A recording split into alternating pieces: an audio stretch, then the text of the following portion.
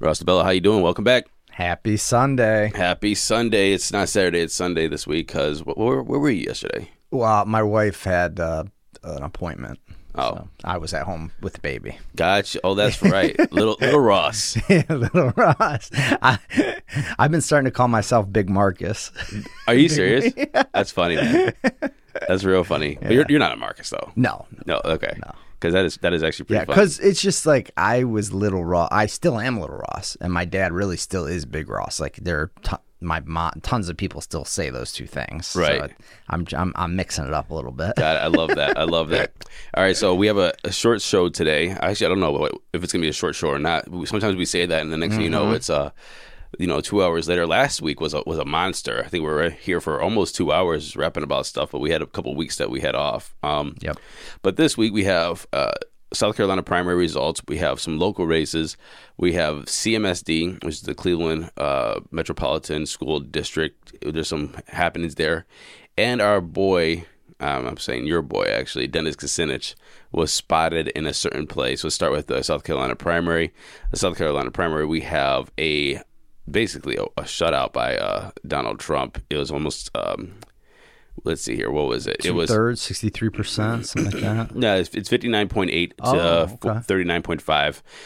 Ron DeSantis comes in with 0.4% or 2,951 votes. I think that is respectable for somebody who's not even in the race. Yeah, he got more had he not dropped out. I think that's hilarious. But I mean, this just goes to show you that Trump's going to just steal this whole thing. And I personally think, in my opinion, that Nikki Haley is doing the right thing by staying in. If she has the money to stay in, and if she lowers her costs, if she keeps her budget low, look, here's the fact. She can't campaign against Trump. She shouldn't be spending millions of dollars on ads. If I was her advisor right now, what I would tell Nikki Haley is don't spend a fucking dime. Keep showing up on the primaries if she's on the ballot. Keep showing up. Stay in the race. And let's see what happens to Trump legally. What would you say about all of this? Oh, yeah, that's a good point. That's a great point. But I just think for, all of our neighbors' sake, we got the Ohio year election day coming up. We got the primaries coming up. March 19th. For, why I ran, I think probably in part of why you run, why, we need people to run. Now, I'm very anti-Nikki Haley the way I'm anti-Trump, so it's not much of a choice in my world, in my opinion. But the fact is, I wish it was a robust, open, thing where you had a lot of choices with a lot of different people and a lot of different... It's not that, but let's at least have her in so that people can vote against Trump or vote for whatever it is she's preaching, which, I think she's kind of a war hawk or whatever, but... That's democracy, right? We do not want to eliminate this every 4-year election situation where you're just kind of given who we're given. And already, I feel like it is that, and a lot of people feel like it is that. Oh, it 100% is that. Yeah. So it's really important that she stays in. For me, it's really important that Marianne Williamson and Dean Phillips stay in. It's important that you get these independents like RFK, like Cornel West, because it's not really a democracy anymore if you're just saying, hey, if the parties and the media are giving you who it has to be. We have to have a right to vote for something, or unfortunately more in this country, we more are now voting against something. But yeah, we need a vote. Yeah, that's a really good point, Ross. I mean, it isn't robust. I mean, the Democrats are giving Joe Biden and there are people in the Democrat Party trying to, buck that idea. And there's a lot of, old school, like very traditional Democrats that's doing the same thing. I mean, it's like Julian Castro. He was, very, very open about his displeasure with the DNC and the way that the primary is shaking out. And so I wanted someone to agree with you. We need something more robust. We need open primaries. We need to make this a more robust democracy. And we're just giving two people for the most part, Trump and Biden. Very old people with very negative approval ratings. With the Trump thing, I want to make the caveat that it is Trump designed this. This isn't in my opinion, this isn't a structure of the Republican machine. This is a redesigning of the Republican machine made to fit Trump's agenda or his image. And he did that by one, winning the presidency before, which he was the underdog. He came in batting at 1%, and then next, he just rose through the ranks, and next, you have Donald Trump as president. And then while he was there, he put people in position. He made sure that he endorsed candidates to get elected. This is why he's endorsing people. People who don't really, I think people are underestimating that what Trump is trying to do is he's playing chess here. It's these endorsements for these congressmen. He knows that some are going to win, some are going to lose. And so everybody's like, oh, no, Donald Trump's endorsed candidate lost. Does Trump have the power? It's not about that. It's about, we know that statistically some are going to have to lose, so therefore he's putting people in there. So he has, Miller over here in Ohio, plus Jim Jordan, Vance, and now he's trying to get Bernie Moreno in there. And this is going to be people that are going to 100% support him, and no matter what he does when he is in office. He did the same thing with the Republican Party, the delegates, and so on and so forth across the state. He's shifted up leadership across many states and state parties because he wants to be able to have a party of Trump. And that's right. That's one reason why Ronna McDaniel is going to be out as the head of the RNC because it's not. It needs to fit into who's going to support Trump the most, right? And honestly, she was just rubbish for the RNC. Obviously, I don't really care, but not my brand of politics.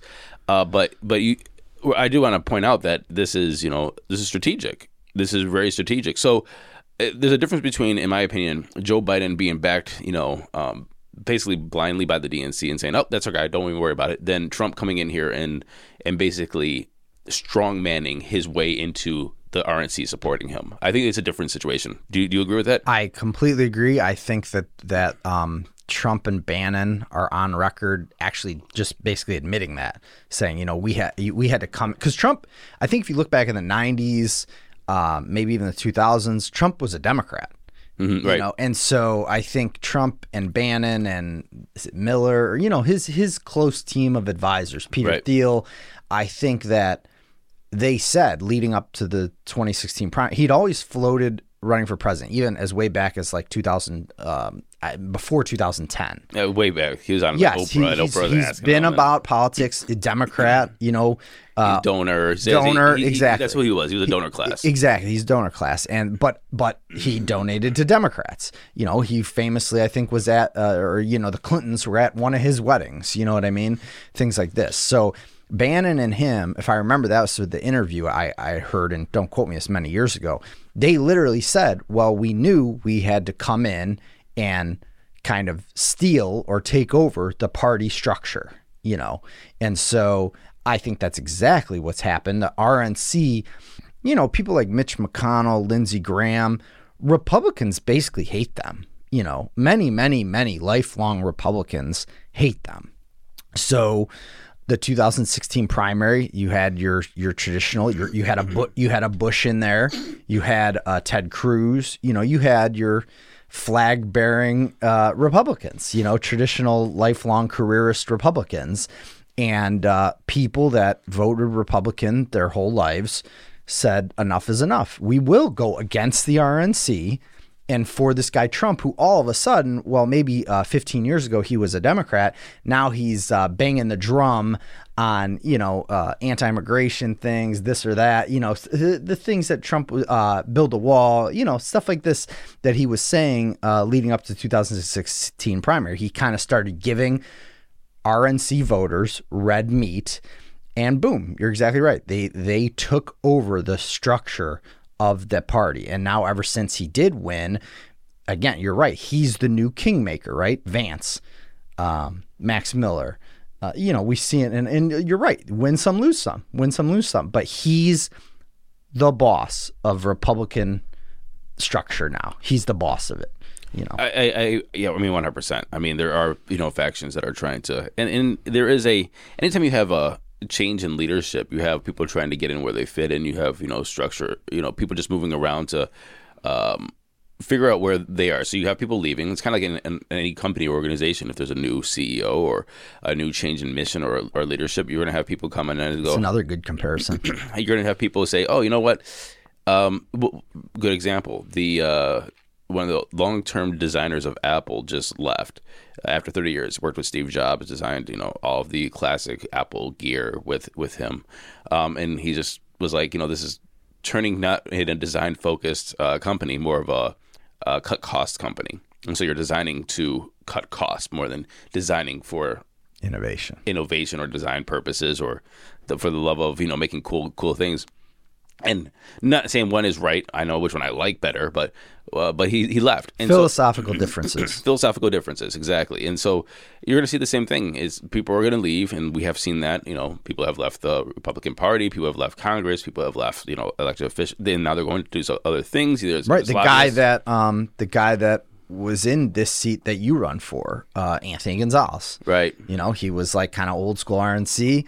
Kind of wasn't on the Trump train, said, "Oh, okay, I'm done with it. I leave." Yeah, exactly. Good point. That's a very good comparison too. I mean, he was out. So you're seeing a shakeup. I don't know if Trump 100% has it yet, but I can tell you right now that he has a good 70% of it, and it's being shaped.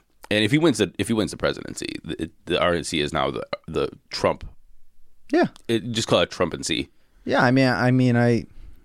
Yes, exactly right. I mean, he's already there. Again, that's why we put this as number one thing on the list. He's got 60% of, and probably more than that. I think there's a lot of people choosing to stay home because they, like we talked about, we kind of feel like the outcome is already decided kind of for us. Mm-hmm. But of the voters last night, he got 60%, which is, now granted, there's only two candidates, but that's a lot. If you go back and look at the 2016 primary, that's a lot more than he had back then. So his power has accumulated. Well, I think that one thing, if I was a political strategist and I was looking at this map and just off the numbers that we're looking at on the New York Times right now, very, very detailed. I mean, what you're seeing right now, you're seeing the big cities that are voting for Nikki Haley. You see Columbia, you have Charleston, and all of that are voting for Haley. So that shows me, and I don't know how their primary works, but it shows me that there are two things that are happening. Number one, Republicans that don't like Trump and are very happy to vote for somewhere else. And I don't know. I think the DNC is trying to figure out, and the Democrats, whoever's running there, is trying to figure out, will the Nikki Haley voters vote for a Democrat? That's a really big thing. Or are they actually Democrats? So you have good questions. And so you have these two kind of things of, and what does those numbers really show? And I think that's one thing people are trying to figure out across the board. Every time there is an anti-Trump vote, are they actually Republicans that are not liking Trump, or are they Democrats trying to not have a Trump, or just say, hey, I'm going to try to help that out in an open primary or different primary structures, or I'm registering as a Democrat just so I can vote against Trump, sort of thing. And I'll just like grit my teeth and bear it moving into the general. And so the number still is 451,000 voted for Trump and about 300,000 voted for Haley. Where does that break down? And so if this is just moving into the general election, if this is a breakdown where those are mostly Republicans, I think that the Republican Party has a gonna have a big awakening rude awakening in 2024 when those Republicans are not following the Trump train for the most part. And I think that that's what we kind of saw. I know that is what we saw in 2022, where we thought it was going to be a red wave, and it wasn't. And that's when we had the Trump endorsed candidates going out there, and they're like, "Hey, we're not falling for this." Some places did, some places didn't. But there is a kind of a, a stand up and say, or coalition that says that we don't want to vote for anything that has to do with this guy. So how is that going to play out?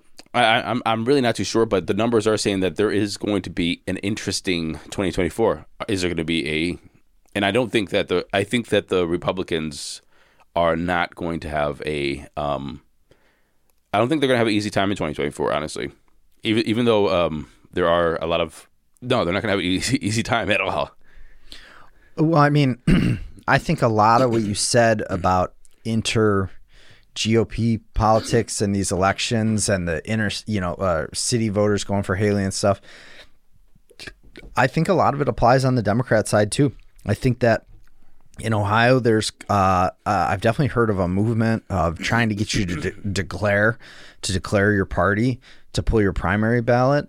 We've always had open primaries. You can go in there and you can vote in the Republican side or the Democrat side.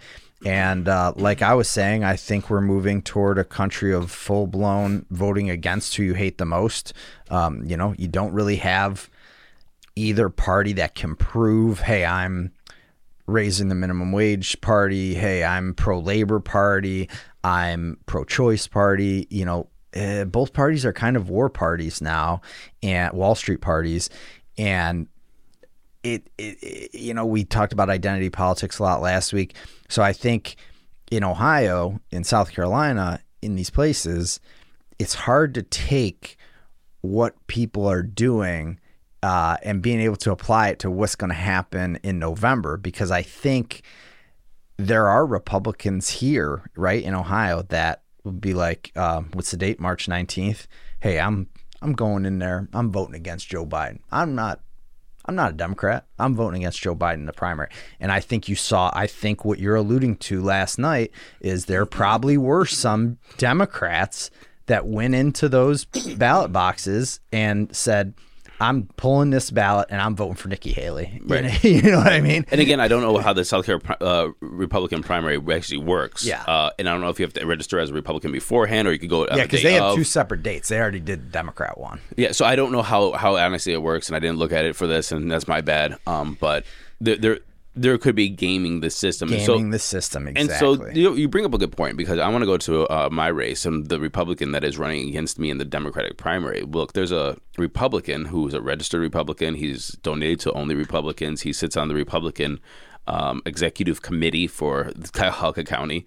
There is nothing that says he is not a Republican, and he is running in the Democratic primary. I just got an email from, I'm not going to say who it was actually, but I got an email from one of the county chairs that really limits it down just today, that says that I'm convinced that he is just trying to help Max not spend $3 million to beat me this time and make you expend more now. Exactly. Yeah. So this is obviously collusion. And so I was thinking about this, and the reason why I bring this up is because of the way that we have this open primary in Ohio. I was thinking about the different angles of how they can game this system. Okay, they're trying to make me spend money. I'm not going to spend any money. So what else are they going to do? Well, if they tell all of the Republicans that they know to vote against Deemer in the primary, that's a way to game the system as well. So I mean, you could just have all kinds of Republican meetings around there and say, hey, we got this guy Doug. He doesn't have a primary opponent, Max.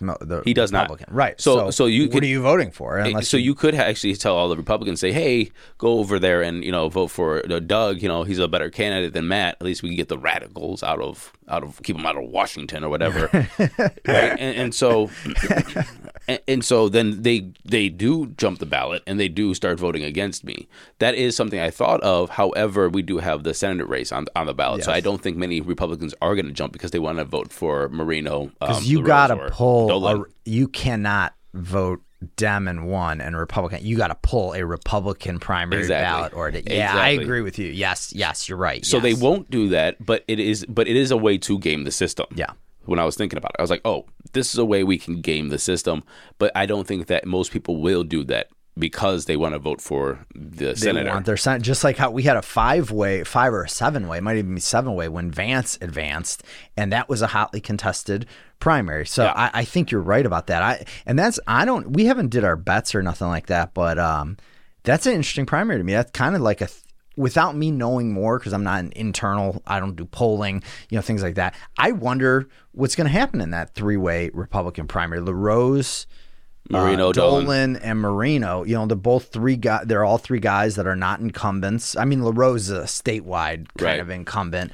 But they all 3, I bet, have a lot of money. Right. And so that's Dolan has the most because of his personal wealth. They're rich. Yeah, exactly.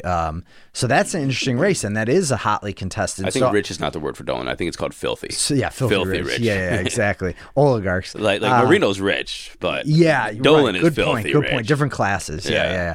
Well, the good news about that is when you put it like that, when you lay that out and you explain, of course you're going to think about it. It's your race.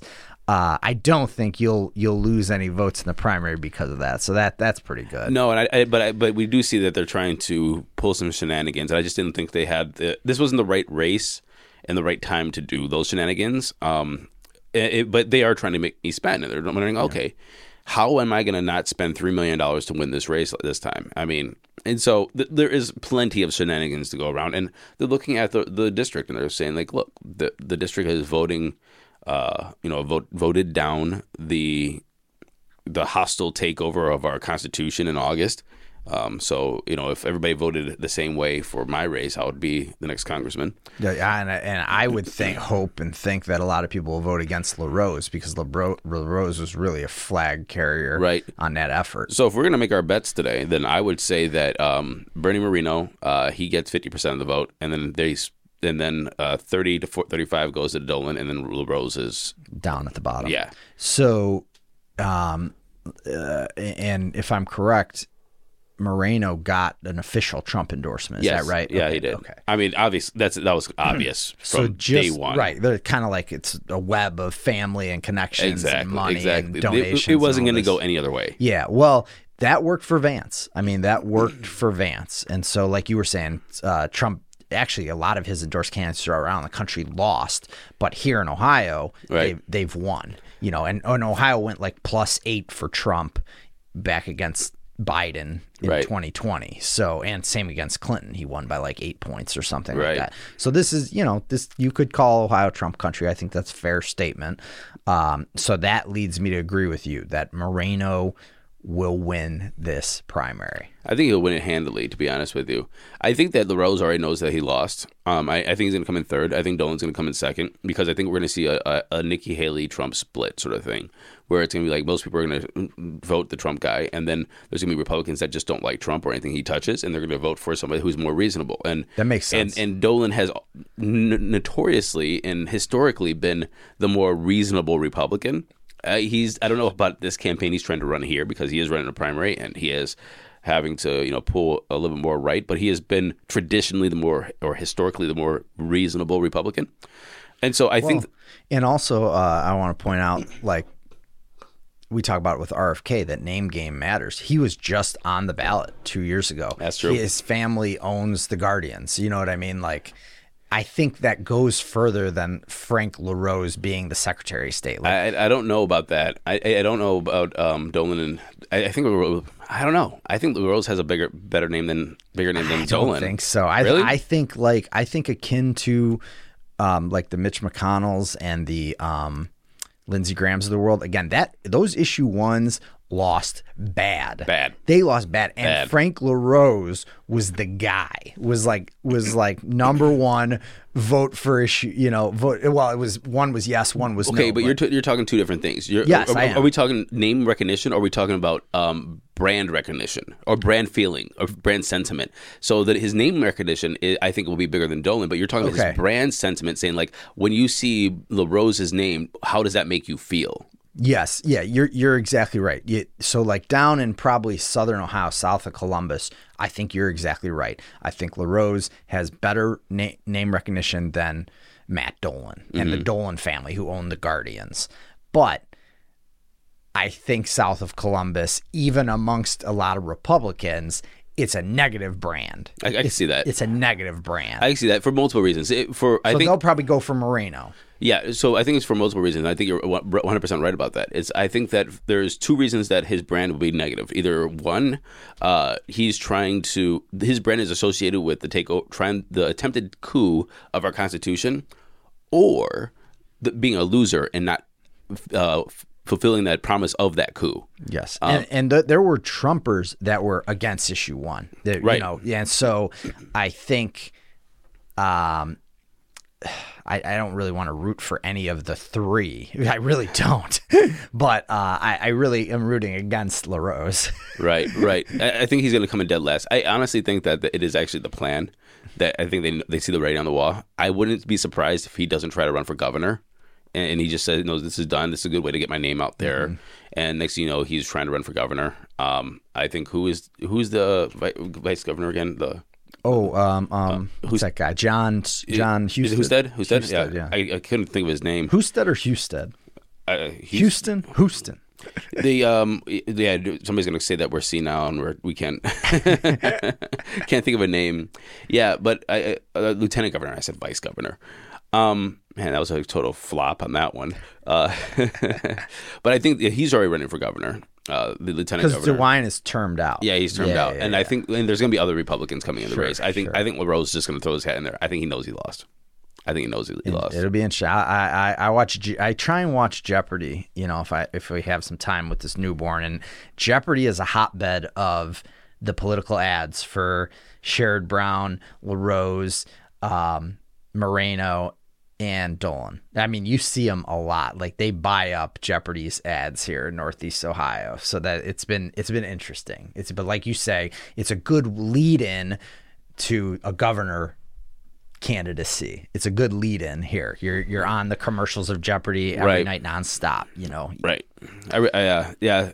So anyway, if we're gonna make our bets, I'm gonna bet that Moreno wins, and then LaRose comes in dead last. I'm not going to bet against you. I think you're right, but I don't think that Moreno will win. He will get 50% of the vote. I think it'd be a little bit less than that, a little closer to a third. Ooh, I don't think so. I think Moreno maybe will get like 40% in a three-way. I can see that. If you were going to give me, I think like a 8 to 10 point spread. That's fine. Yeah. I'll say a little bit lesser spread. Yeah. I mean, I don't disagree with that. Because J.D. Vance was like a national name because he wrote that very popular book. Right, Hillbilly Elegy. Yeah. Moreno is not that. I don't think he's as well known. The other parts. He just doesn't have as good a story either. Yeah, he does have the Trump endorsement. Yeah, he does have the Trump I endorsement. mean, JD, look, like or hate JD, JD had a good story going in there, a good background story. I mean, he was this poor kid from Hillbilly Elegy. And so he was this poor person that and then he went to Harvard or Yale? I think Harvard. I don't know. Maybe one of them, Ivy League, and undergrad. Right? Yeah, Ivy Leaguer. Yeah, they worked with Peter Thiel, wrote a book. He's very successful. He had this rags to riches story that just worked for him. I mean, it just works. Period. Yeah. I mean, it just works. Period. And so there was this whole what's the word, aura around this his race. He ran a horrible campaign. He just had a shit ton of money pump into it. Yeah. I mean, Peter Thiel gave him $10 million? 10 million? Yeah, that's crazy. And then McConnell pumped in I think $60 million. It's crazy. And then other PACs. I mean, he didn't raise much money himself, but he just knew that he had a shit ton. And look, Mitch McConnell was going to put in $83 million into this race after the primary against Sherrod Brown. Okay. I mean, there's just people were saying, oh well, Moreno and LaRose haven't raised that much money so far compared to, but do they really need to if 83 million is just waiting to come into this race to right? It's almost like we talk about voting against. Well, Mitch McConnell's waiting to spend against Sherrod Brown. He doesn't really, maybe he don't really care which one of the three comes out. I don't know that any of the three have very many policy differences. But Mitch McConnell and that RNC pyramid scheme, they're coming with the big money 100% after it's determined. Yeah, 100% agree. I think that Mitch McConnell is going to just see who, but I do think that it's going to weigh on who is who does win. If it is in their chances as well. If Frank LaRose pulls it off, I doubt you're going to see 83 million pump into the race. I don't think that he has as good of a chance, say, against Dolan or a Moreno. But I mean, of course, if he wins the primary, maybe it changes the outcome. Right, but right. I do think obviously it depends on who it is. It'll be interesting to see if Sherrod Brown in a Trump state with Trump on the ballot, because I don't think Sherrod's ever been on the same time as Trump in this Trump state. It'll be interesting to see how that affects his reign, because he's been. That is a very good point. Yeah. No, but he was. I mean, obviously 6 years ago Trump's No, because Trump was 2020. Right, exactly. Trump was 2016. Sherrod Brown was 2018. Oh, you mean him being on the ballot with Trump? Yeah, because I think a lot of independents or maybe right-leaning independents vote for Sherrod Brown, and have his past few wins or whatever. Right. He's one of the few Democrats ever that wins statewide, going to be at its greatest challenge this time with Trump on the ballot. You know, a lot of people that maybe sit out Senate races, but will go in to vote for Trump specifically and be like, oh, who's the Republican running in Senate? Right. I vote for the Republican as well. Right. Nah, I can see that. I can see that.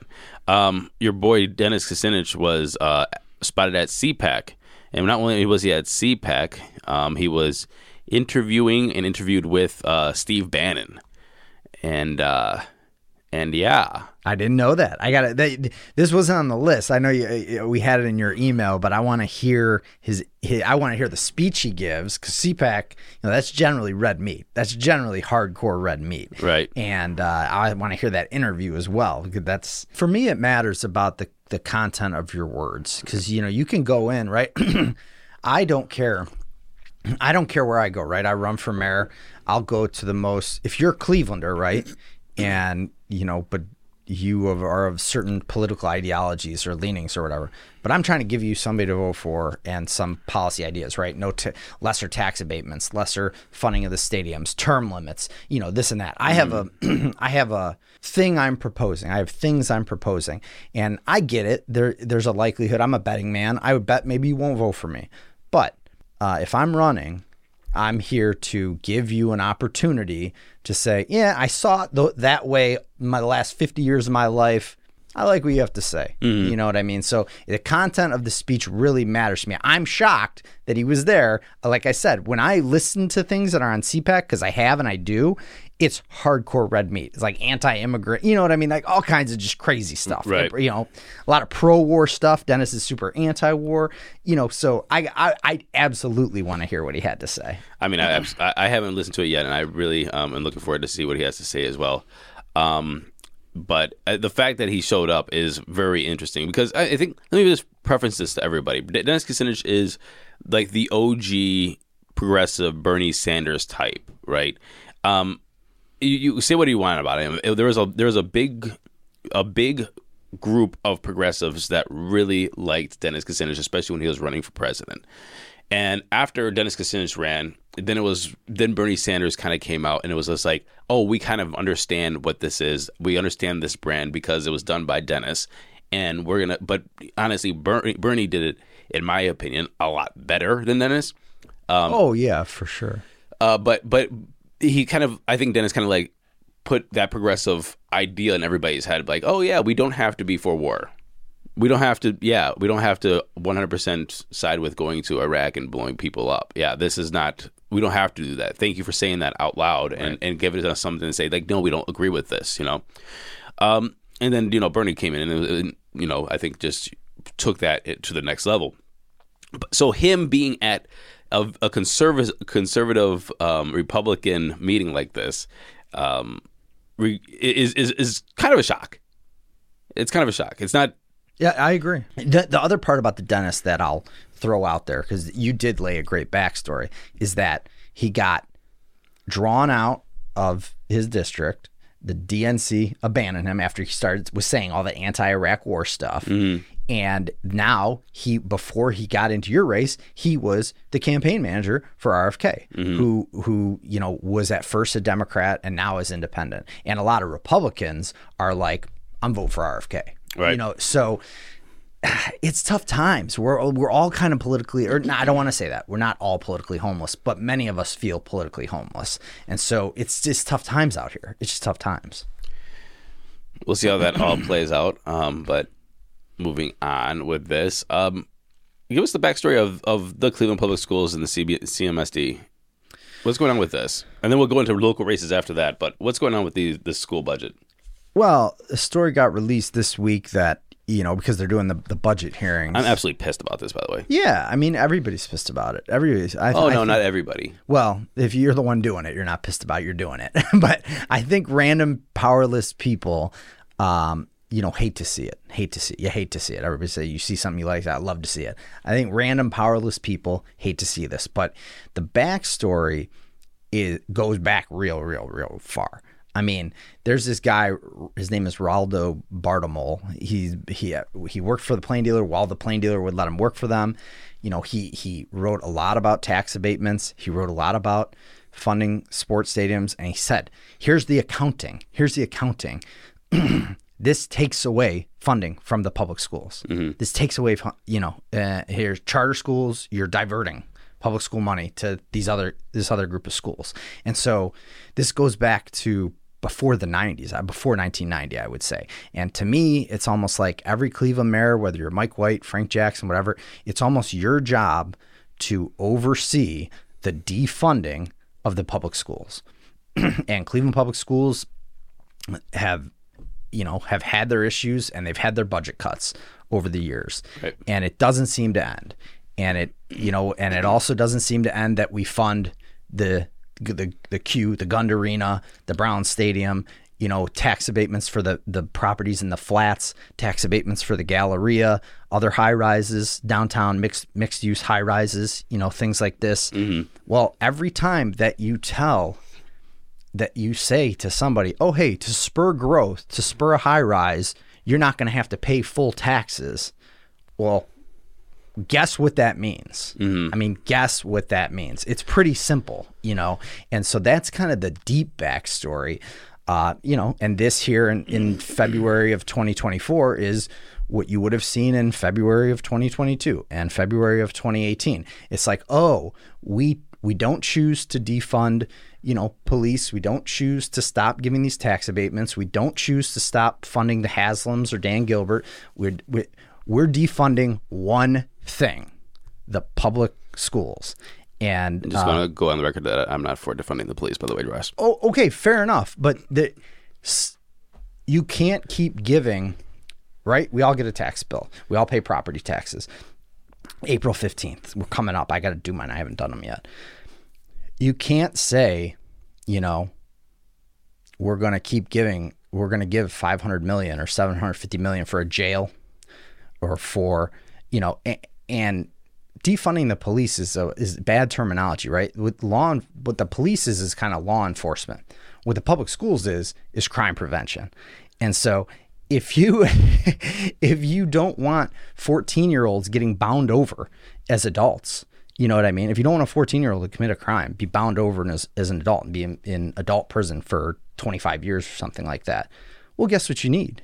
You need strong communities. You need strong public schools. You want people that want to live here, raise their kids here, do well, be accepted to any colleges, all that good stuff, and so there's we all budget. Everybody budgets. We talked about, are you going to be buying McDonald's anymore now that a double cheeseburger is $4.29? There's only so much money to go around. In Cleveland, as was seen this week, they have huge deficits, which means after school programming, which means they probably won't be able to roster as many teachers, things like this. So they got cuts. They got $100 million plus of cuts. They got to make cuts. It's the same old story. Yeah, actually, I think this is a much more egregious than you actually laid out. So I'm going to have to go a little harder on this one. I like it. Fair enough. This is about choices that you're making. I 100% agree with that. And in all those choices, when it comes to tax abatements, when it comes to what we're going to fund and what we're not going to fund, when it comes to, let me lay it down like this. We had, how much was it when COVID money? How much was it? $512 million. I think $512 million extra dollars came to the city of Cleveland because of COVID through 3 years ago. $512 million. $68 million was in the hands of the Cuyahoga County county commission. What are they called? Council. County council and the county executive. They squandered that. They absolutely squandered it as like little slush funds. They divided it up between all the council members, and then they just spent it on bullshit. Golf courses. On golf courses, and that's the most notorious one. It's that's like, hey, the most notorious one. Let's refurbish and renovate a golf course. $4 million to a golf course in like Parma or something. Exactly. And so now we have a secret vote. This was a secret vote the other day to fund a new jail. That was almost $1 billion. And it's going to be around $2.2 billion of operating costs over the next 20 years.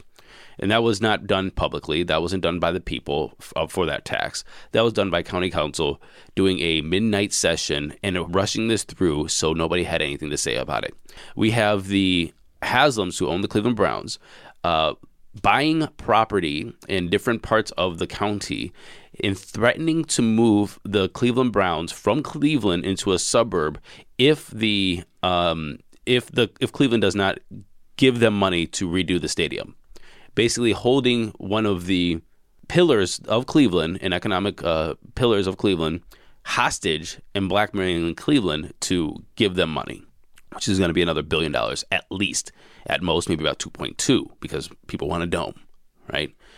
And at the same time, all this is happening. Money's in the bank, the $512 million, $68 million in county council, and this other spendings are happening. We have and I want to quote this, we did not foresee, says the mayor, and because this is where the egregious part is. It's not that there is a hole. Fine, we can understand that there's budget deficits. We did not foresee the scale of the budget hole, he says. We did not foresee it. Means that there was irresponsibility and incompetence or willing irresponsibility or incompetence or complete fraud or corruption through that whole process that leaves them a $168 million hole in their budget. This was not just, hey, you know what, we don't have this much tax revenue, so hey, we have a budget deficit. This is, we did not foresee. And we did not foresee is an admittance of negligence and the ability not to do your job. The mayor of Cleveland is the CEO of Cleveland, regardless if you like it. And actually, I think Justin Bibb came in and said, I'm going to change this to the CEO. I'm going to run this like a business. Right. And if any businessman was the CEO of a company and they had a $168 million loss that they did not foresee, this is absolutely unacceptable. It's egregious. It pisses people off. This is why people have been moving out of Cleveland for many decades. You know, if you know anything about correlations of property values, the quality of schools matters significantly. And so this is why a lot of people have been moving out for many decades. The one other part that I'll add in was like Mackenzie Scott. Oh, good point. Who Jeff Bezos and her got divorced, and she got like half of whatever the value is of when they were together. Like 50, 60 billion dollars. Billions of dollars. I think it made her the richest woman or the second richest woman. Right. Great. So she immediately started doing actual philanthropy. Right. And wanted to give, at least tried to give. No, I think she gave. I'm saying she gave $20 million for what she felt was the kids, and then they circumvented it, and I guess the kids got $16 million of it. They said is not going to go to what she wanted to go to. Dude, I don't have all the facts. Dude, you are 100% right. And actually, that is I actually texted my team earlier, and I said, there's no way that Mackenzie Scott is not pissed right now. Right. There's no, I mean, $20 million to her is like us going out and buying a burger at McDonald's. It doesn't matter to her. What it matters is how these things are being used and the spirit of what it is. The spirit of it, right? Exactly. She didn't give $20 million to the CMSD because she didn't want bureaucrats and all this stuff and to pad up the budget, the deficit because of irresponsibility. She gave it because, can you do something good with this? And I trust that you will. Right. And they did You not. can't be in charge of it once you release it. You know, once you cut the check.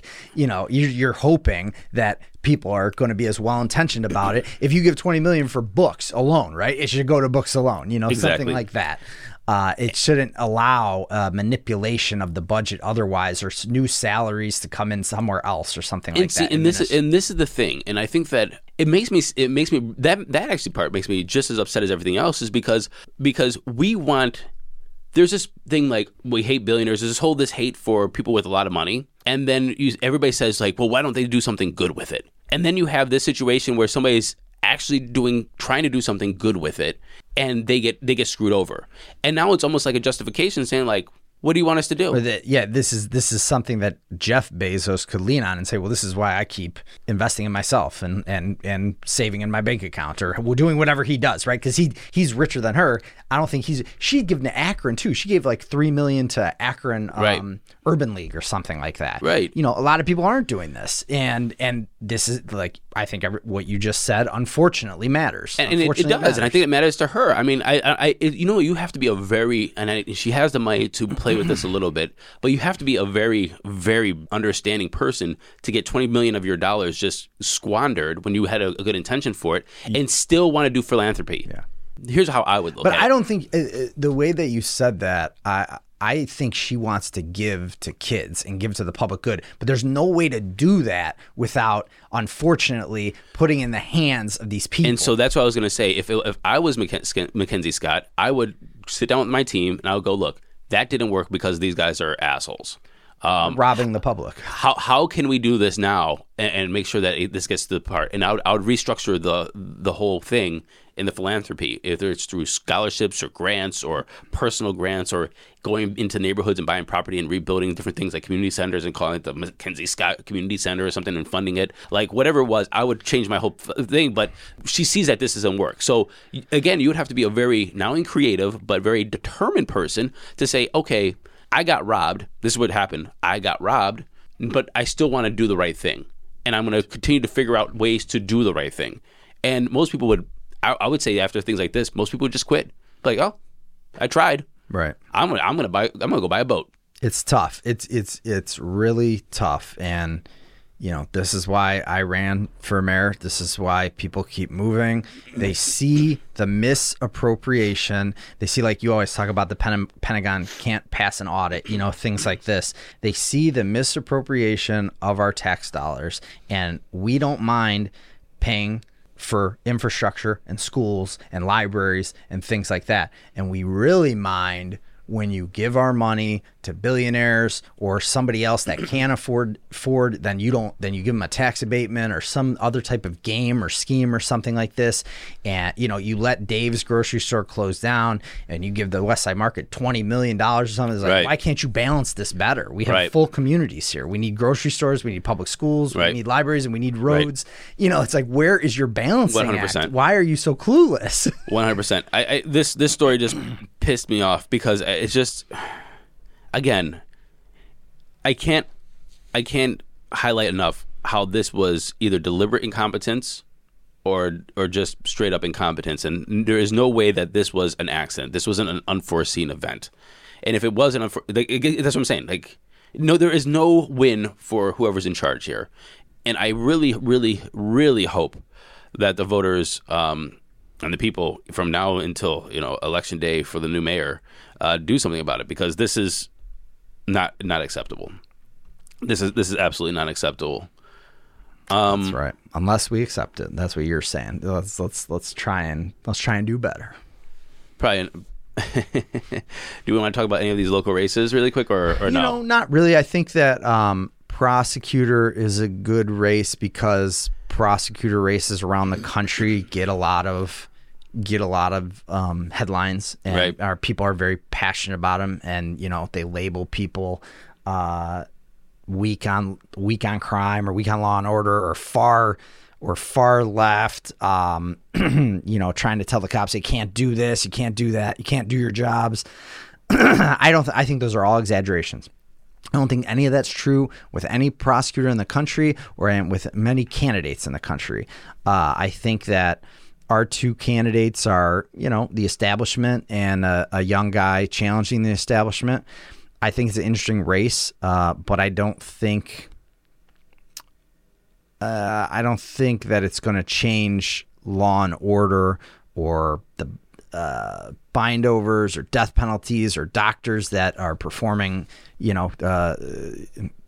women's health issues. I don't think anything will change, but I think that people's passions about far left candidate or tough on crime candidates, I having worked in the Justice Center and seen a lot of criminal court and stuff like that, those are really exaggerated narratives. They're really exaggerated narratives. But me personally, I like Matt On, our challenging guy. He's a Cleveland State law professor. I know the prosecutor that's in there, O'Malley, and I don't think low of him. You know what I mean? I think that the prosecutors do a pretty good job. I wish that they wouldn't go hard on the death penalty. I think we waste a lot of money and it's inhumane.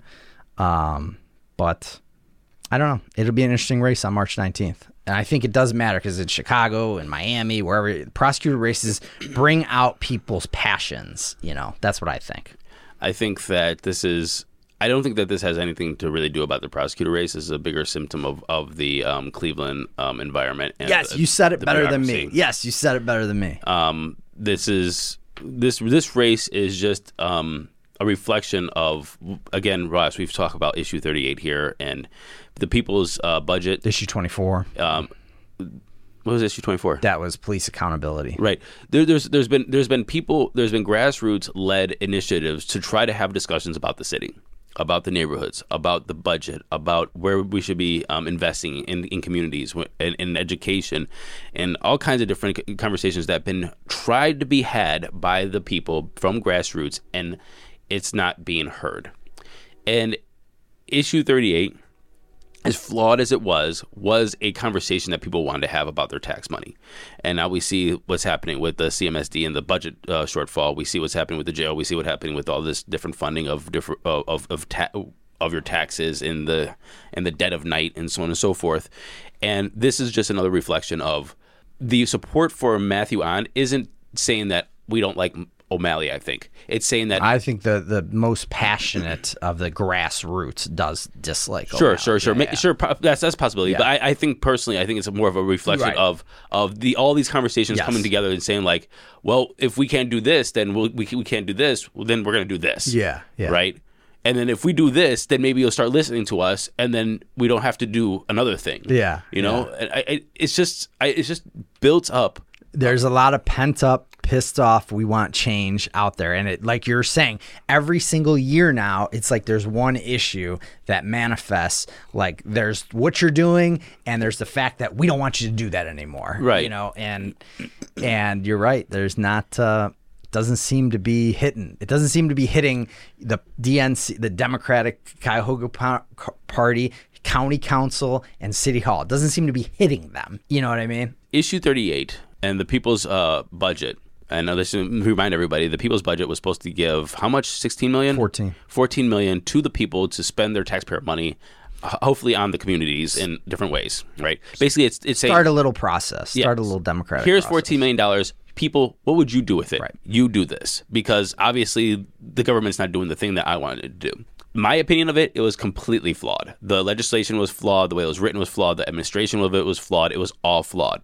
And so... However, with that said, the spirit was there of saying like, hey, look at me. I really want you to listen to how I want my community ran. And there was a effort against that. Oh, yeah. It wasn't just about the money. It was about we do not want to listen to what you want. Right. It was a huge campaign against it. It wasn't about, and I could, look, they can find $14 million. Well, that's what these people are saying. Look, we know what you're going to do. You're going to be doing, like we come back to our the beginning of the conversation. This is what you've been doing since 1985. You've been giving arena billionaires millions of our dollars and taking it away from the kids who are certainly voiceless. They don't even have a vote. They're not even 18. They can't even vote, you know. And so saying you're blowing our tax dollars, just like at the federal level on the military budget, you're blowing our tax dollars.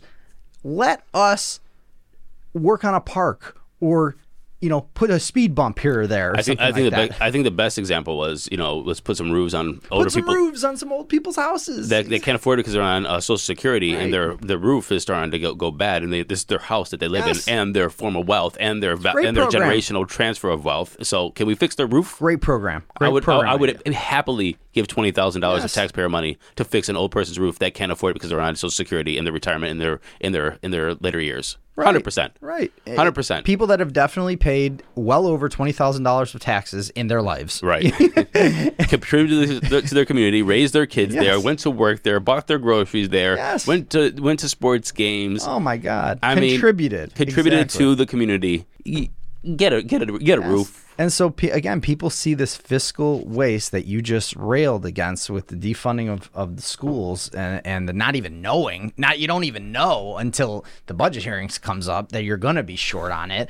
You know, it's just like, what are you doing that we can't ourselves do? You know, what are you doing that we can't ourselves do? You know, like I said, the issue 38 was flawed. It was totally flawed. I'm not gonna. And I disagree with it. I know you disagree. Okay. I know you disagree. But again, it's the spirit of it was there. The spirit of what it was doing is there. And again, this prosecutor race is just, again, another layer of that. Somebody's trying to say something, and nobody's listening. Yeah, right. Exactly. And that's so well said. Instead of listening, they're going to swat it down with a big political movement. And it's like, no, we get it. You have a ton of experience your policies are shit.